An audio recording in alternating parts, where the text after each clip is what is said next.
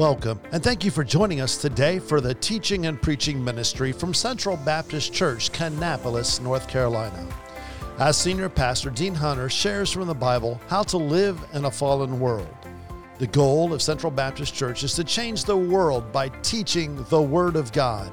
Come, let's listen in.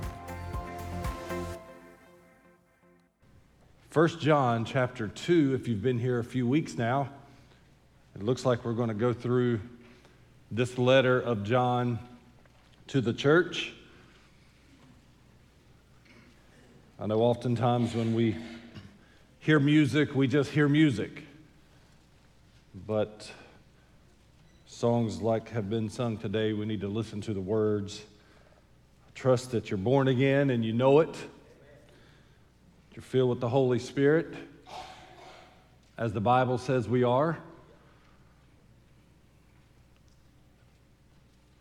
You're even extra spiritual if you've been water baptized. No, you ought to be baptized by immersion with water after salvation. And sanctified. Started stealing my message. So I'm glad she stopped. 1 John chapter number 2, only a few verses this morning, verses 12 through 14. While you're flipping over there, the last couple weeks we have been in this book, and it's really, or this letter, it's really important that we understand that John wants us to know that we're born again. He wants us to have assurance in our salvation. He wants our, 1 John chapter 1, our joy to be full. He wants us to know that we know.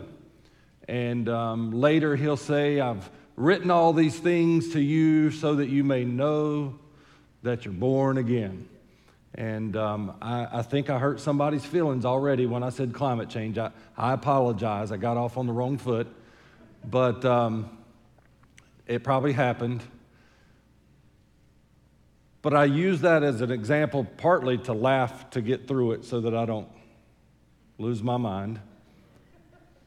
But as a Christian, what a great peace we have, knowing that no matter what happens, we're born again, our salvation is secure, this world is not our home, we really are just pilgrims passing through.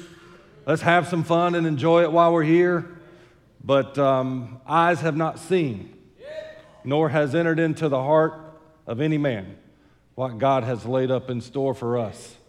Those of us who love him, is what he said. And so that's how we get along.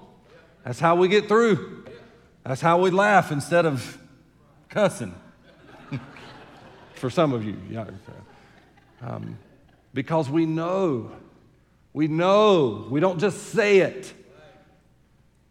We don't just... We know that God's in control. Yes, I do believe the climate is changing, if that makes anybody feel better. But it ain't shocked God 1 minute. And he's not up there wringing his hand saying, oh, kill the cows.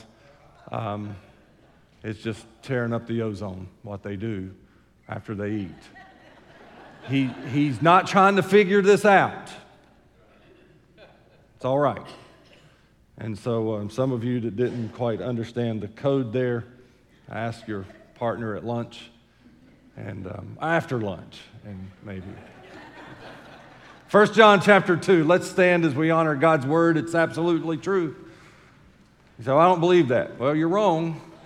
And by faith, I believe it's true. By faith, you're at a church where by faith, I'm pretty sure the strong majority of us believe it's true. And what a comfort we have. John says in verse 12, I write unto you little children, because your sins are forgiven you for his name's sake. He says, I write unto you fathers, because you have known him that is from the beginning.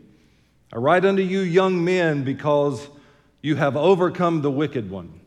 I write unto you little children, because you have known the Father. I've written unto you fathers, because you have known him that is from the beginning. I have written unto you, young men, because you are strong, and the word of God abides in you, and you have overcome the wicked one. Would you pray with me? Father, we pray that we ourselves would be open to your word today. We'd be encouraged. Believers would be encouraged. Unbelievers, those who are lost, who've never been saved, they would certainly be convicted by your Holy Spirit, see their need for salvation. God, as I've prayed, and my heart's desire over the last several weeks has been that no person leaves this church after a Sunday morning service without full assurance in their heart that they're born again. God, I believe that's your will. I believe your will is that none perish, but that all should come to repentance. And God, I pray again today that no one leaves here today. No one goes to bed tonight without assurance in their hearts that they're born again, without the peace that passes all human understanding. Help us to have attentive and receptive hearts to your word. This morning we ask this in Jesus' name, amen. Thank you. You may be seated. For the last 3 weeks, this has become a series on authentic Christianity, what it really looks like to be a Christian. I think as time continues to pass here, not just in America, but across the world, we will begin to see more and more who really is and who really isn't born again. There will be a falling away. I think we are already seeing a falling away. There's a lot of conversation about that among church leaders, theologically, what that looks like. Personally, I don't believe that anybody falls away who's ever been born again. I think there's going to be a lot of false professors who say, I've had enough, I never really believed it anyway, and I'm done with this, and I'm gone. I don't think anybody who's ever been truly born again regrets it. I don't think anyone who ever really has been truly born again says, I'm tired of this peace-filled, joyous life. I want a little wreckage in my life. But there will be a falling away. John says in this chapter, we're not there yet, but it's a good reminder that many will leave. They will fall away. And he says the response, the rationale behind that is, they came out from us, but they were not of us. There's a lot of people leaving the Baptist church. If you want some good reading material, then Google, not right now, afterwards, Google the research about the people leaving the Christian church, leaving the Baptist denomination, and it's kind of astounding at some of the rationale behind it. And I believe, just like many, I believe conservative theologians and preachers and pastors believe today, conservative Christians in the church believe today, I believe that the reason is they're leaving because they came out from us, but they were not of us. And what I am seeing in my little world, and what I believe we're seeing in the conservative, born-again church world is a weeding out, a filtering. And what's going to be left behind is a leaner, meaner, more aggressive, more mobile church to get the job done in these last days. We're going to lose a lot of dead weight. We're going to have a little more muscle, a little more lean, a little more willing to do the work of the ministry. It's going to be necessary as the day approaches. And people are finding out, you know what? That church life is just not the life for me. And I figured out someone who's not born again, the church life is not for them. And that's what we're seeing. So John's writing even 2,000 years ago to a group of people who are experiencing what we're experiencing, and I believe some of this is prophetic as to what will happen. In his first letter to the church, 1st, 2nd, 3rd, later, he addresses a lot of what's going on, these falling away, these leaving, and it's interesting that he covers it with doctrine. It's like, look, go back to the doctrine of Jesus. And I'm trying not to meddle too much here because this is going to be a relatively short sermon. We're all hoping. But I think what he's trying to do, I think what we try to do is we try to solve a spiritual problem with a carnal solution in the church today. If the spiritual problem in the church was people leaving, and John said, hey, let me help you out by preaching or sending you a letter about the doctrine of Jesus. Now, I've been Southern Baptist a long, long time, and there's a lot of bells and whistles that come out periodically. How to grow your church, how to kill your church. No, they don't have those. That just comes naturally. How to grow your Sunday school, all this curriculum, all these 5 ways to do this, 3 ways to do this, and have it. And somebody's getting paid to do it, and that's I guess, capitalism. But we try oftentimes to fix spiritual problems in the church with unspiritual, carnal means. Well, the people are leaving the church. Y'all, everybody good so far? I apologize for climate change. So we're all friends again, right? People are leaving the church. What do? Let's bring in, Justin will appreciate this. Let's bring in the evangelist. Right? Y'all know what an evangelist is. It's not a satanic magician, it's a Christian magician. Anyway, let's bring in this group. Let's bring in this preacher. Let's bring in, it used to be, the wrestlers. Right? Y'all thought, do I need to keep bringing in people, or we're on the same page? And what it will do is we may have a special event and fill the church. Let's bring in this politician. Nobody thinks bringing in a politician is going to change the spiritual problem, but we medicate ourselves in the church by seeing a full building. Now, everybody, you're getting along with me now. But when the politician goes, or the famous speaker goes, or the wrestler goes, or the singer goes, or the magician goes, the people go. And you have the same problem, if not worse, than you did before you tried to address it. And John says, you got a problem in this church, in God's church, and let's fix it with a spiritual answer. You got a spiritual problem, so let's fix it spiritually. Individually, people do that all the time. Spiritual problems tried to be cured with unspiritual or carnal means. And John says, hey, let's send you a letter about the doctrine of Jesus. Because once someone understands who Jesus is, you're going to find out real quick if they're on board or they're not on board. And that's really the purpose of this letter. And so here in our little 3 verses, I believe this is a portion of Scripture in this first letter where John says, hey, let me just throw in some encouragement. He says, here's the reason or the reasons why I'm writing. And so I titled it, Reasons Worth Writing.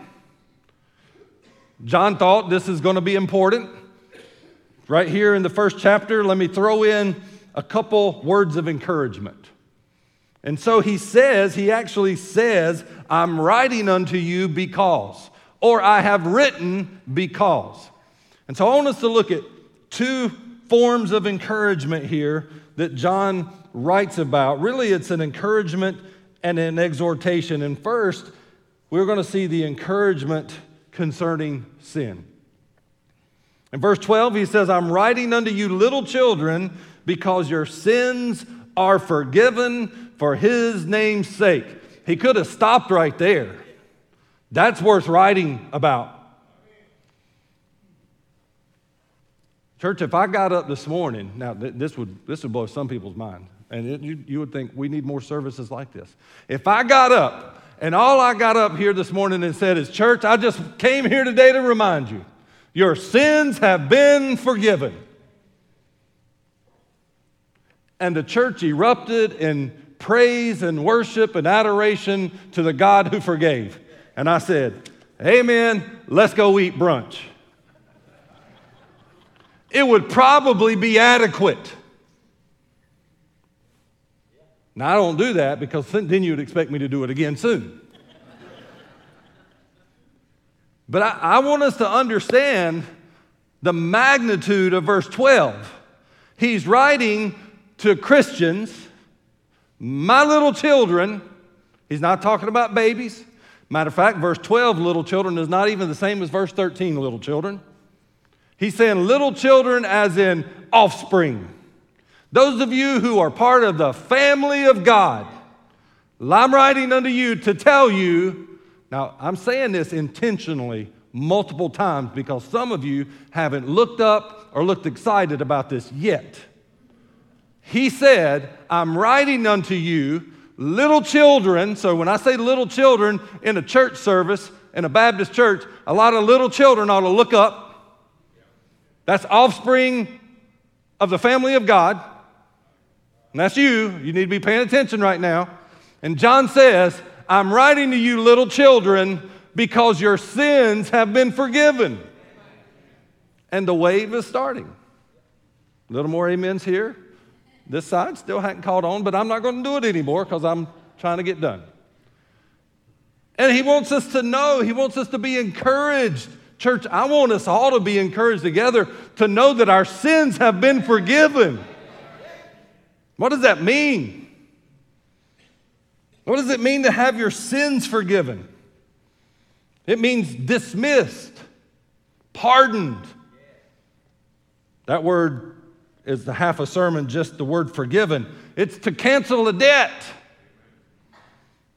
Do we understand as Christians that we owed a debt that you could never pay, I could never pay? The Bible says the wages, the price, the penalty for sin is death.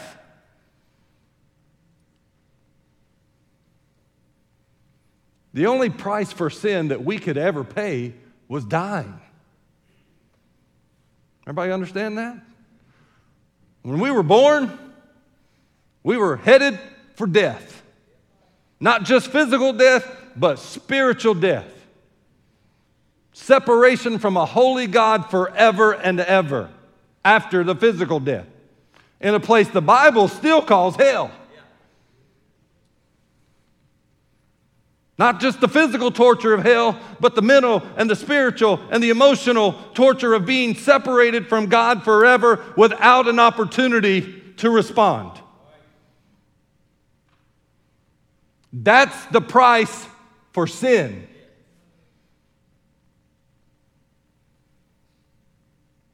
And all of us who have only been born once, anybody in this room, anybody watching, anybody listening a year from now or a week from now, who's never been born twice, who's never been born again, you will pay the price for your sin.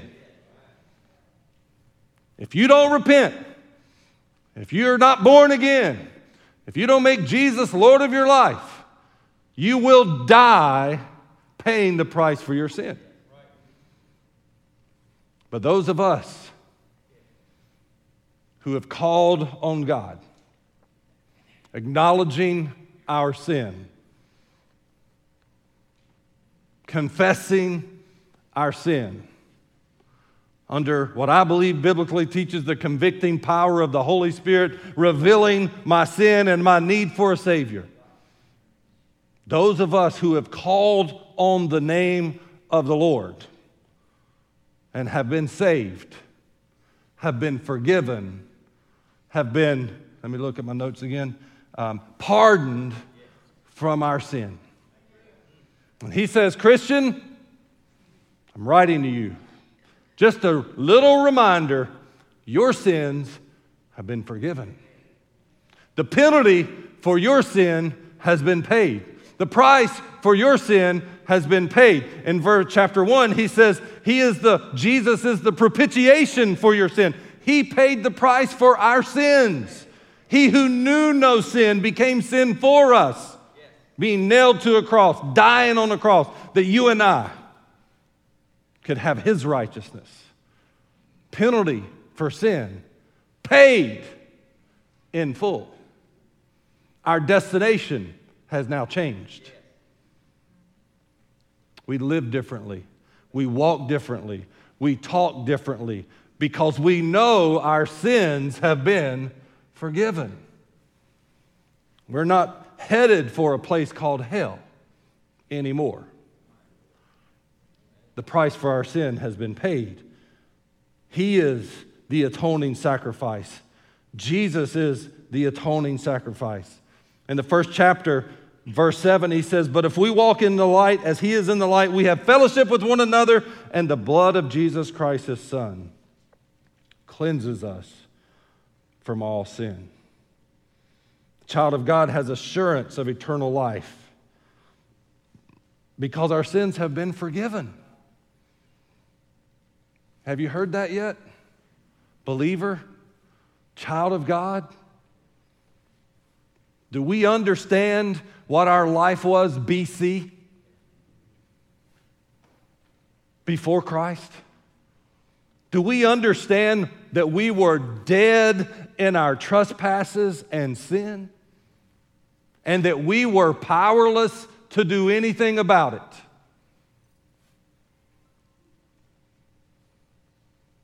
But God, who is rich in love and mercy, while we were yet sinners, sent his Son Jesus to pay the price for our sins, that whoever calls on his name shall be saved. My little children, I want you to know your sins have been forgiven. So we see the believer's sins have been forgiven, but the believer's Savior is to be glorified. Hey, it's all right to do that any other day than just Sunday. I'm going to tell you, if God reminds you tomorrow morning that your sins have been forgiven, it's a good time to say, "Thank you, Jesus. Thank you, God. I didn't deserve it, but thank you. Thank you for your love that I didn't deserve, that I don't understand. It makes no sense to me."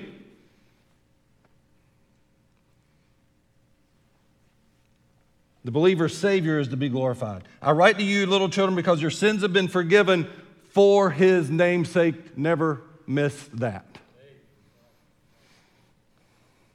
We've been forgiven. You've been forgiven. Any believer that's been forgiven was not forgiven because anything they did. Because they were almost good enough to get it.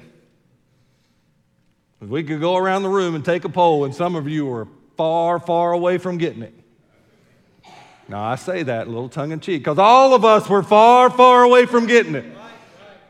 Not even the perfect 10-year-old that got saved was closer. I almost said a person's name, and that would probably, you never know.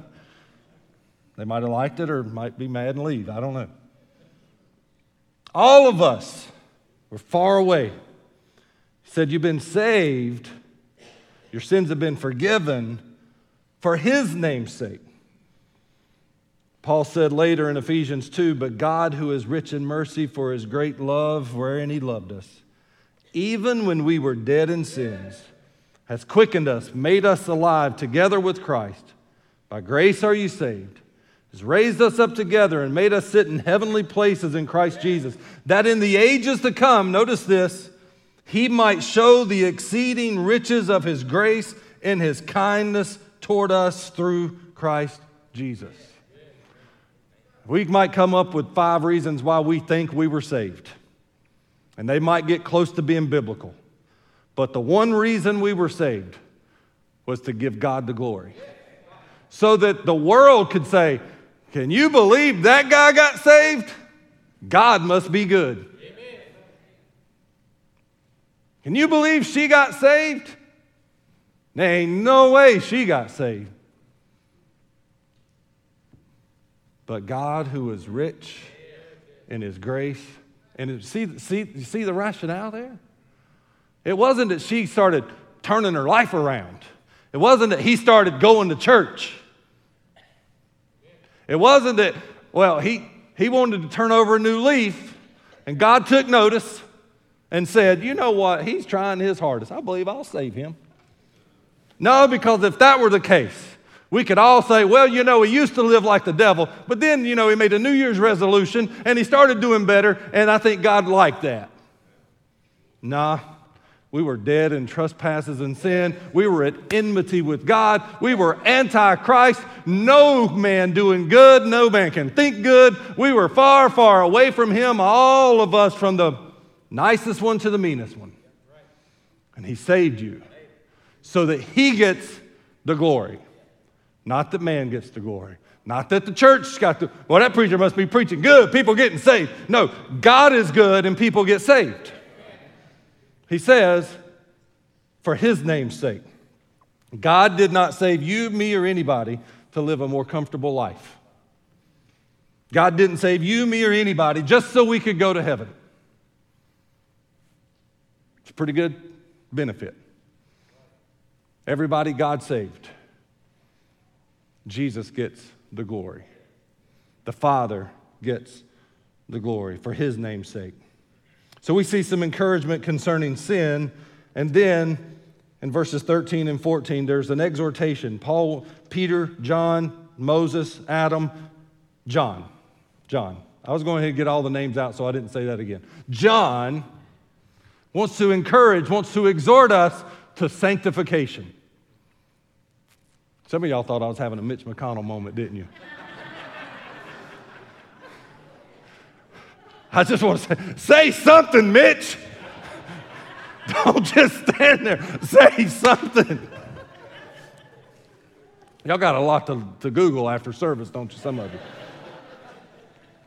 Oh, my goodness. Anybody start sweating when that happens? Like, oh, I'm not even there, and I'm embarrassed for him. Please change the Democrat, quick. Anyway. Just say, like, peaches. Say the ABCs. Say something. So I did the opposite. If I get stuck, I'm just going to start saying something, all right?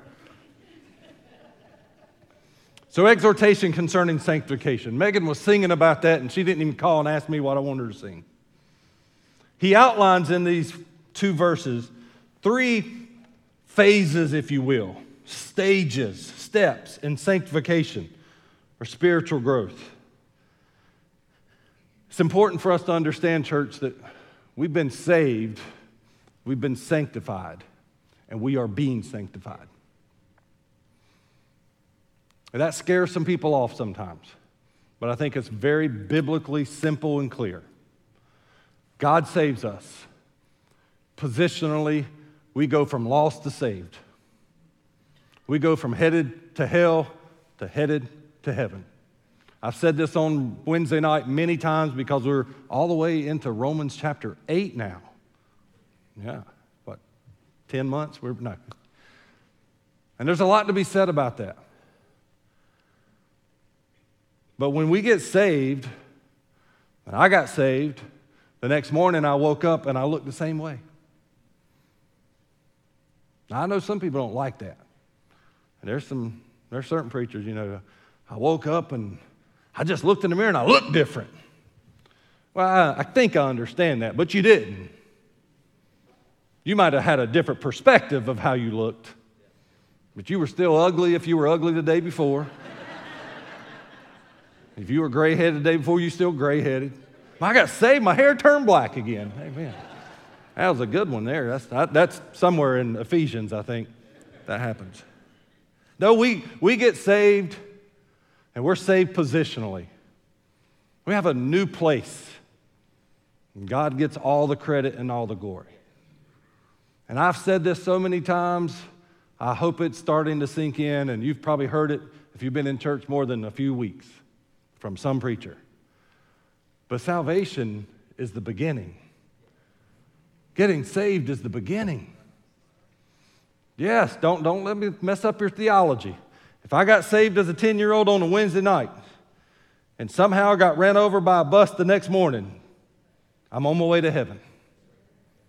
I mean, I'm so like upset. People start saying, if I don't do this, this, and this, and this, and this, and I think people overthink it sometimes, and I think some people have made people overthink it, but I think if we're in a service, and I say, hey, if you want to be saved, come down here and we're going to pray, I think if you walk out, I think you got saved.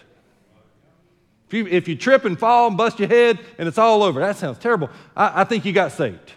You didn't have to come down here, let me touch you, sprinkle you, pray with you, say a prayer. I believe by faith when you stepped out, making every decision, you've made the decision and you're born again and you're on your way to heaven. Matter of fact, sometimes I think that's probably better that you don't get messed up with the church afterwards because they're going to mess everything up. Not here. We're perfect. Everything here's good, just in case you're wondering. But positional sanctification is just the beginning. And if I stood before you today as a 49-and-a-half-year-old man, and I didn't know any more, not just about the Word of God and memorization, but if I didn't have any more spiritual maturity in relationship with God today as I did the morning after the 10-year-old got saved, I'm in a mess, and you are too. And so Paul, Peter, John, Moses, John, it's Paul's fault for being a writing hog of the New Testament. John, he calls out 3 different age groups, if you will. And he talks about sanctification. He calls out little children, young men, and women, and fathers, and mothers. It's not specifically young men as in a male. It's an age group. It's a category. Not just of 15 to 25-year-olds, but spiritual age group. A spiritual phase, if you will. And it's an understanding, just by the necessity of it being in Scripture, there's an understanding that we're one of at least the 3. Which is an understanding that we grow in grace and knowledge of the Word of God. It's not an option. It's understood. It's understood that when someone gets saved, that's one of 2 parts of the Great Commission. We have now reached them. Now our job is to teach them. We've taught them to know Him. Now we're going to teach them to grow in Him. 2 parts of the Great Commission. And so he says, and John messed it up. I found out he didn't mean to do it this way, but he wrote it backwards. But that's a lie, that's a joke. I'm going to start with the little children that we see in verse 13. The end of verse 13, it says, I write unto you little children because you have known the Father. This is real simple. It's not overcomplicated, what he's saying here. This little children is different than the little children in verse 12. Little children in verse 12 basically means offspring. I've already said that. Here he says little children, and he's talking not in a generic form of little children, but he's talking specifically, and the term would be infants in Christ. Now this is really important. He's not talking about infants in Christ as in you got saved today, you're an infant in Christ tomorrow. You are an infant in Christ tomorrow if you just got saved today, but he's also talking about people who are still infants in Christ 10 years later. And he says there's at least three different categories of spiritual maturity or sanctification. Really, all they know is in verse 13. All they know is the Father. It's pretty simple. If anybody can remember, some of you are pretty old and you can't remember, but make it up. No, when you got saved, you're like, all I know is I'm saved. That's enough for now, right? I was just talking to somebody, y'all understand, I don't know if he watches, somebody probably tells him, he's got moles in here, but Curtis Parker would throw a microphone in anybody's face. I get scared when people get a microphone. And I think he encouraged it. Anybody got something to say? Hey, get him a microphone. I said, whoa, we need some vetting. Know who they are, what they're about to say. And sometimes, if you've been in this place long enough, we wish the microphone would have blew up before it got to him. But I was talking to somebody and just recently, and I think they're going to join her just anyway, about salvation, and people are nervous about standing up in front of the church, and especially if they've ever seen it happen. And by the way, just for a side note, anybody who gets a microphone and says, well, I'm not much of a speaker, that's when you get worried. Right? So, yeah. Well, I thought you meant you didn't like to do it, but now I understand you're not much of a speaker. Now I get it. But I can remember, some of you remember this, and Curtis Parker wasn't the only one that did. I think it was a generation. Like, come up here, you got to tell them what God did for you. And I'm not against that. Nobody be taking notes. He said that he didn't think people should. I didn't say that. But I'm not going to make somebody. You get up here right now. If you're not saved, no, I'm not doing it. And people get nervous. Like, you going to make me say something? And we were having a discussion about baptism. This is how this came up. And baptism is a public expression. It is a public display. And quite honestly, I've had multiple people say, hey, can we get baptized privately? And I don't look at them like I just did, but I said, well, let's talk about biblical baptism. And the purpose of biblical baptism is primarily a public display of your faith. So by nature, it probably shouldn't be private. If that was the case, you could do it tonight when you take a bath. So we're not going to do that. It's more about the public demonstration, the confession to the world. Look at me. I made Jesus Lord of my life, and I'm not ashamed. Dunk me now. Buried in his likeness, raised to walk in new life. Right? But when I got saved on a Wednesday night, somebody said, you need to go tell the preacher. So I remember telling the preacher, I could take you to the spot in the parking lot where I told him, he said, well, amen, brother, we're going to get you in front of the church on Sunday. Now, I live 26 feet from the church, so I couldn't just lay out, really. But that might keep some people from showing up to church the next Sunday. They're going to give me a microphone. But I remember, and you got to tell the church what Jesus did for you. I got saved. That's about it. Amen, brother, right? And here's the reality. I said all that to say this. That's about all I knew. And when you got saved, that's about all you knew. You knew the Father. What does that mean? He says you knew the Father. You've known the Father. That means you knew you were a child of God. That means you knew you were a part of the family of God. Did you know about the doctrine of sanctification? Probably not. You probably didn't know a lot more. And he says, for this group of people, you little children, you know you're part of the family. You've known the Father. And I have to remind you, Paul says in Galatians 4, the reason you know that is because the Holy Spirit revealed it to you. That's important there. That sounds like an amen. Yeah, I got that. I'm Baptist. I understand that. Now, that's really important. Remember why John's writing? So that you may know that you're born again. He's writing that your joy may be complete or full. Hey, when you are born again, the only reason you can know you're born again is because the Holy Spirit reveals to you you're a child of God. A lot of people look for outside reasons, and I think we should do some things to try to help encourage people and disciple. But Paul said in Galatians, and because you're sons, God has sent forth the Spirit of His Son into your hearts, crying, Abba, Father. Basically, he's saying when we get saved, all we know is we're saved. Here's the reality. It shouldn't stop there. Shouldn't stop there. Peter says, as newborn babes desire the sincere milk of the word that you may grow. If you have tasted, the Lord is gracious. Oh, that's a powerful statement. As newborn babes, we should desire the sincere milk of God's word. Just like a baby. If you have tasted, the Lord is great. In other words, if you've ever tasted that good milk, you want a lot more. Paul went to the church and wrote to the church in Corinth, and most of us know this. And he made this statement, and it was pretty abrupt. In chapter 3, I won't read it all, he says, I came to you to speak to you as spiritual, but I couldn't. Had to talk to you as carnal. That was a letdown for Paul. You kind of got to feel sorry for Paul here.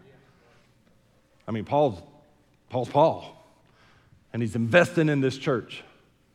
He's invested and he's investing, and he comes to them and he says, let's have a Bible study. I want to help you all out. And they're all sitting around. He says, I came to give you some spiritual stuff, but here I am doing the Beatitudes. I didn't say the Beatitudes weren't good.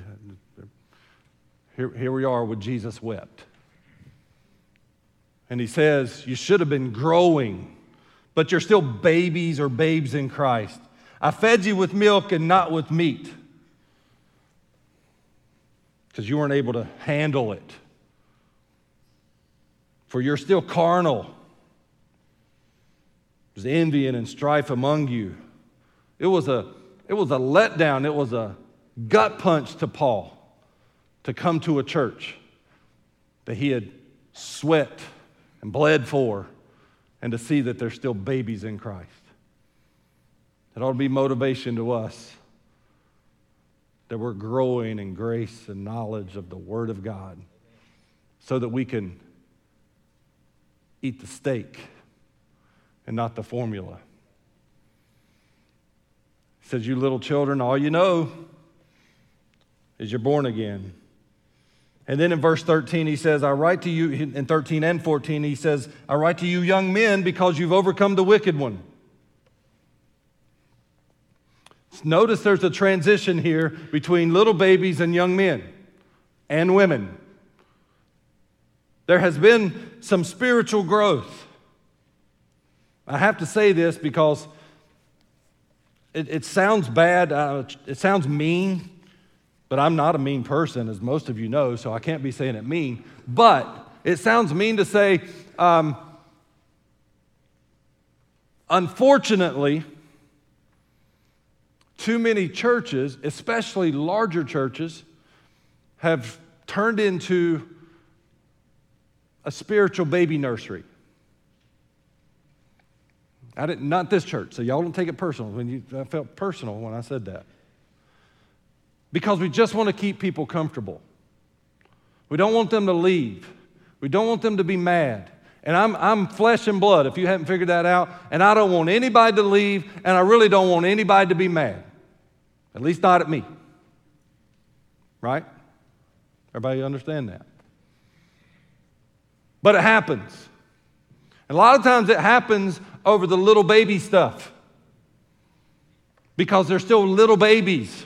Little children, and not young men and young women. And I'm talking to me too. If I'm not careful, I'll let the little carnal, silly, little child things bother me more than they should. But I should be growing in grace and knowledge and be at least a young man in the Word of God. There has to be a transition so that those silly little childish things no longer bother me like they used to. I didn't say they don't still bother me like they used to.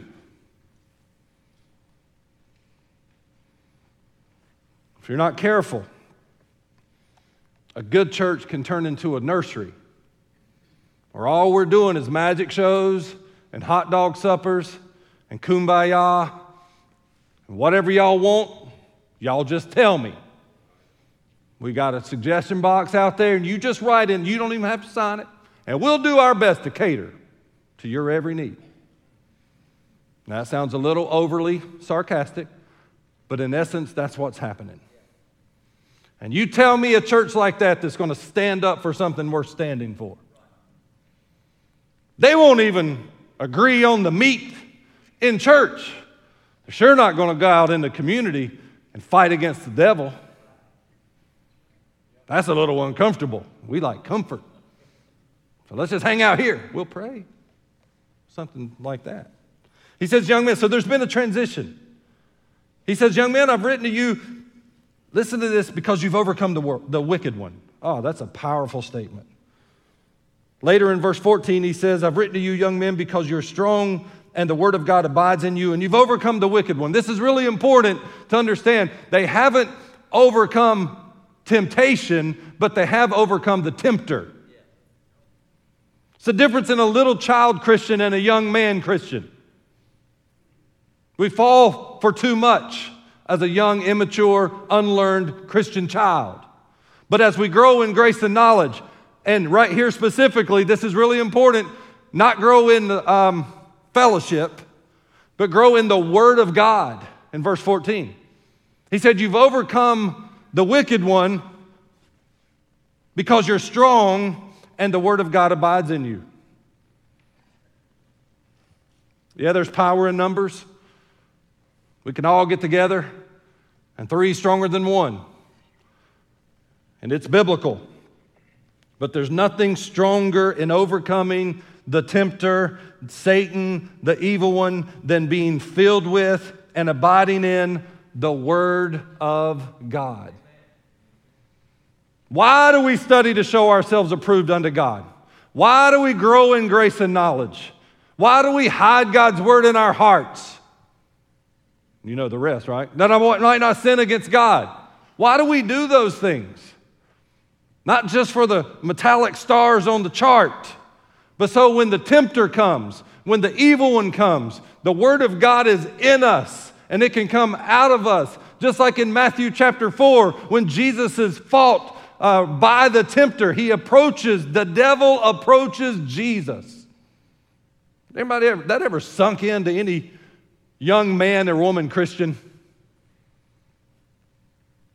That the devil came to Jesus? It wasn't a chance encounter like, who are you? I'm Jesus. No, he knew who he was. He knew he was perfect. He knew he was God, but yet he still tried to tempt Jesus. Who are we to think the devil won't try to tempt us? How did Jesus respond? If y'all don't know the answer to this, it's a good one. Number 1, temptation. Devil, it is written. How about this one, Jesus? Devil, number 2, temptation. I got one for you. It is written. Oh, I got a good one, Jesus. How about temptation number 3? Hold on, let me find it. It is written. How did Jesus overcome the temptation of the tempter? The Word of God. Teenager, young person old enough to read, I will hide God's Word in my heart that I might not sin against God. Thy Word is a lamp unto my feet and a light unto my path. This reason is why this church still has Awana. Not because, we've been doing 10 years, might as well keep doing it. No, because every single Wednesday, boys and girls are going to read and have read to them, it is written. I don't know if y'all figured this out or not, but they're not doing that in school. And they're not supposed to. You're supposed to. I'm supposed to. We're supposed to. That's why we have Sunday school. Ooh. That's why we have small groups. That's why we have Awana. That's why we have paid positions here full time to teach our children, teach our youth, train them up. We take it serious. Not because ABC Baptist Church has a youth pastor or ABC Baptist Church has a children's director or ABC Baptist. No, we do it because it's important. So we have positions where people invest in children and teenagers the Word of God. It's not a competition with another church. It's the purpose and mission of this church. Why do we have kids camp? Well, we've been doing it for a long time. A lot of kids come. All right, well, if that was the reason, we could stop and save a lot of time, effort, money, all that stuff. Take a week of vacation. No, we keep doing it. We keep spending the money. It's not a profitable industry, by the way, at $35 a kid. In case anybody was figuring that out. But that's not why we do it. We do it so our kids and those kids and those kids and those kids and those kids come onto the campus. Yeah, they have fun, but the Word of God is going to be taught to them because in the Word of God is the power to overcome the wicked one. Christian, you've been saved more than a couple days. You shouldn't be hanging out in the little children group anymore. You got to at least be in the young man and the young woman because you've got a tempter.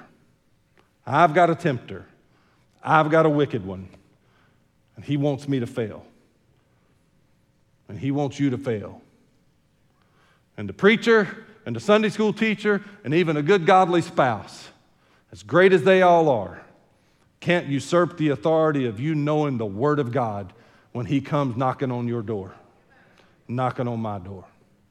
I didn't say he's coming with a riddle and you got to find the answer. That's not what I said. He's not telling a joke and you got to find the biblical answer. He's just going to come to you and tell you, hey, you really think, by the way, how does he normally tempt? He started from the beginning and he hadn't changed his ways. Is that what God really said? That sound familiar in Genesis with Adam and Eve? How important is it that the tempter tempts you with the Word of God? Well, I probably shouldn't do that. And he comes up and says, well, can you find that verse? Oh, that's a good one. The devil's not the only one that uses that one. Some church members use that one. Have you ever found a verse that says you can't do that? See, that's what a little child, now I'm not being mean, that's what a little child asks. But a young man says, well, I don't have to have a verse for it. I know better. I didn't even have that in my notes. That's good. That came straight from God right there. See, it's about the perspective. It's about how you're filtering. It's the worldview that you're looking through. I don't have to have a verse that says, do not do this. I've got the Holy Spirit living within me. I've got the Word of God as my guide, and I can make pretty good decisions with those two.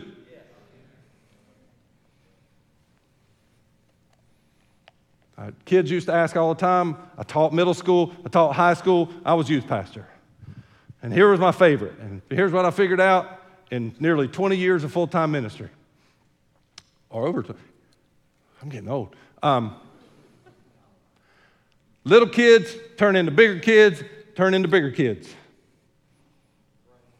Okay? You're 70 years old, you're still a big kid. You do the same silly things you did when you were 17. You just do them as a 70-year-old. And slower, obviously. But here's what everybody asks. Here's what the kids ask. Don't the Bible say somewhere, that's a good one. That's good, Rowan County. Don't the Bible say somewhere? Or where does it say in the Bible that? And I used to use this. I'd never read it anywhere. I thought it was great. And it says, I've not found in the Bible anywhere where it says, don't hit yourself in the face with a hammer. But I can connect the dots and figure out it's probably not a good idea.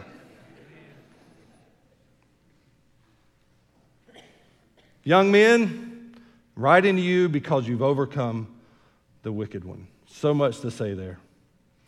And the last he says is fathers. I write unto you,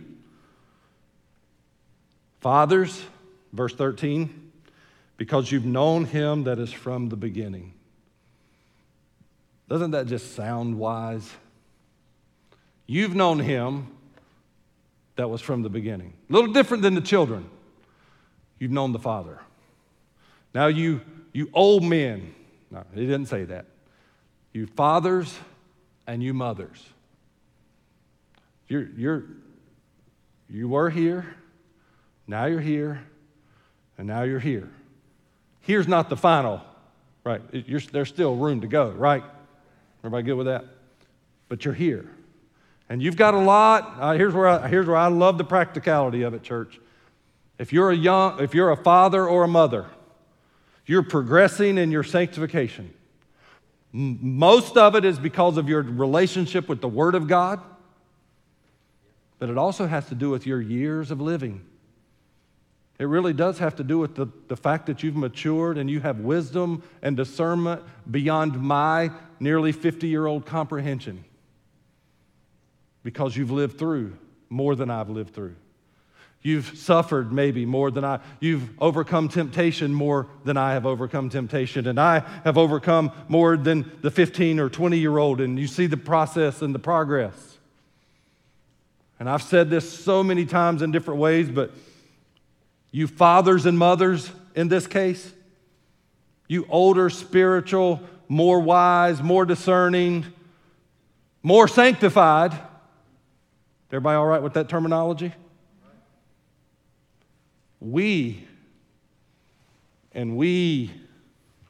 need you to be mothers and fathers in the church. Everybody good with that? There are people looking up to you. I look up to you. 20-year-olds look up to you. And they should. And you ought to be an example. And your faithfulness, not just to church, but to the Word of God and to loving people and doing what Jesus would have you do. I'm writing to you because, not just because you knew the Father, you've known Him that is from the beginning. He's talking about you know the deep eternality of Jesus. You know. You've studied the Word of God. You have a deep knowledge of the eternal God.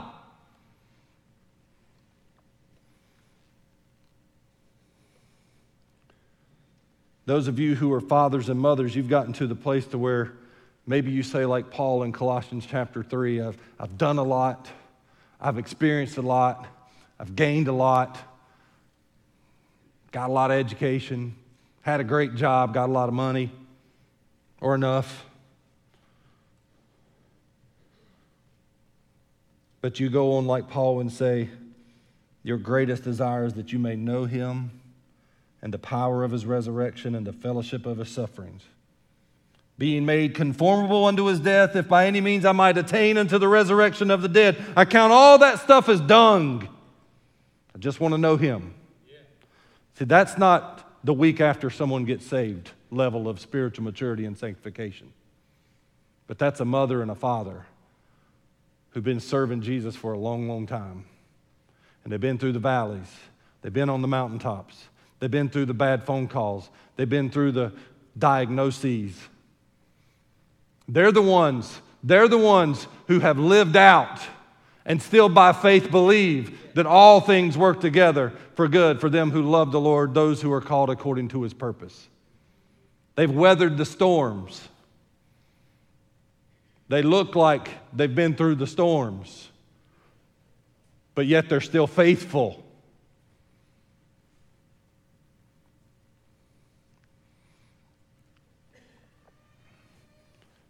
They're the Davids, the King Davids, who have served God, are after His own heart, been through a lot, been chased, been sought after, had a few arrows thrown their way, been set up, sinned, confessed, repented, and grew. Years and years. David made some mistakes, but he had a heart for God. And God took note of that. He wants to serve me like no other man. And David been through a lot, but he still served God. He still had a desire to serve God. And it wasn't a young Christian infant child. It wasn't a young man who was growing. Most likely, it was a spiritual father and a spiritual mother who would write, "The Lord is my shepherd. I don't want anything. I shall not want. There is nothing I need more than the shepherd." Y'all see who's writing that? This is a spiritual father, a spiritual mother. "Lord is my shepherd, I shall not want. He makes me lie down in green pastures, leads me beside still waters. He restores my soul.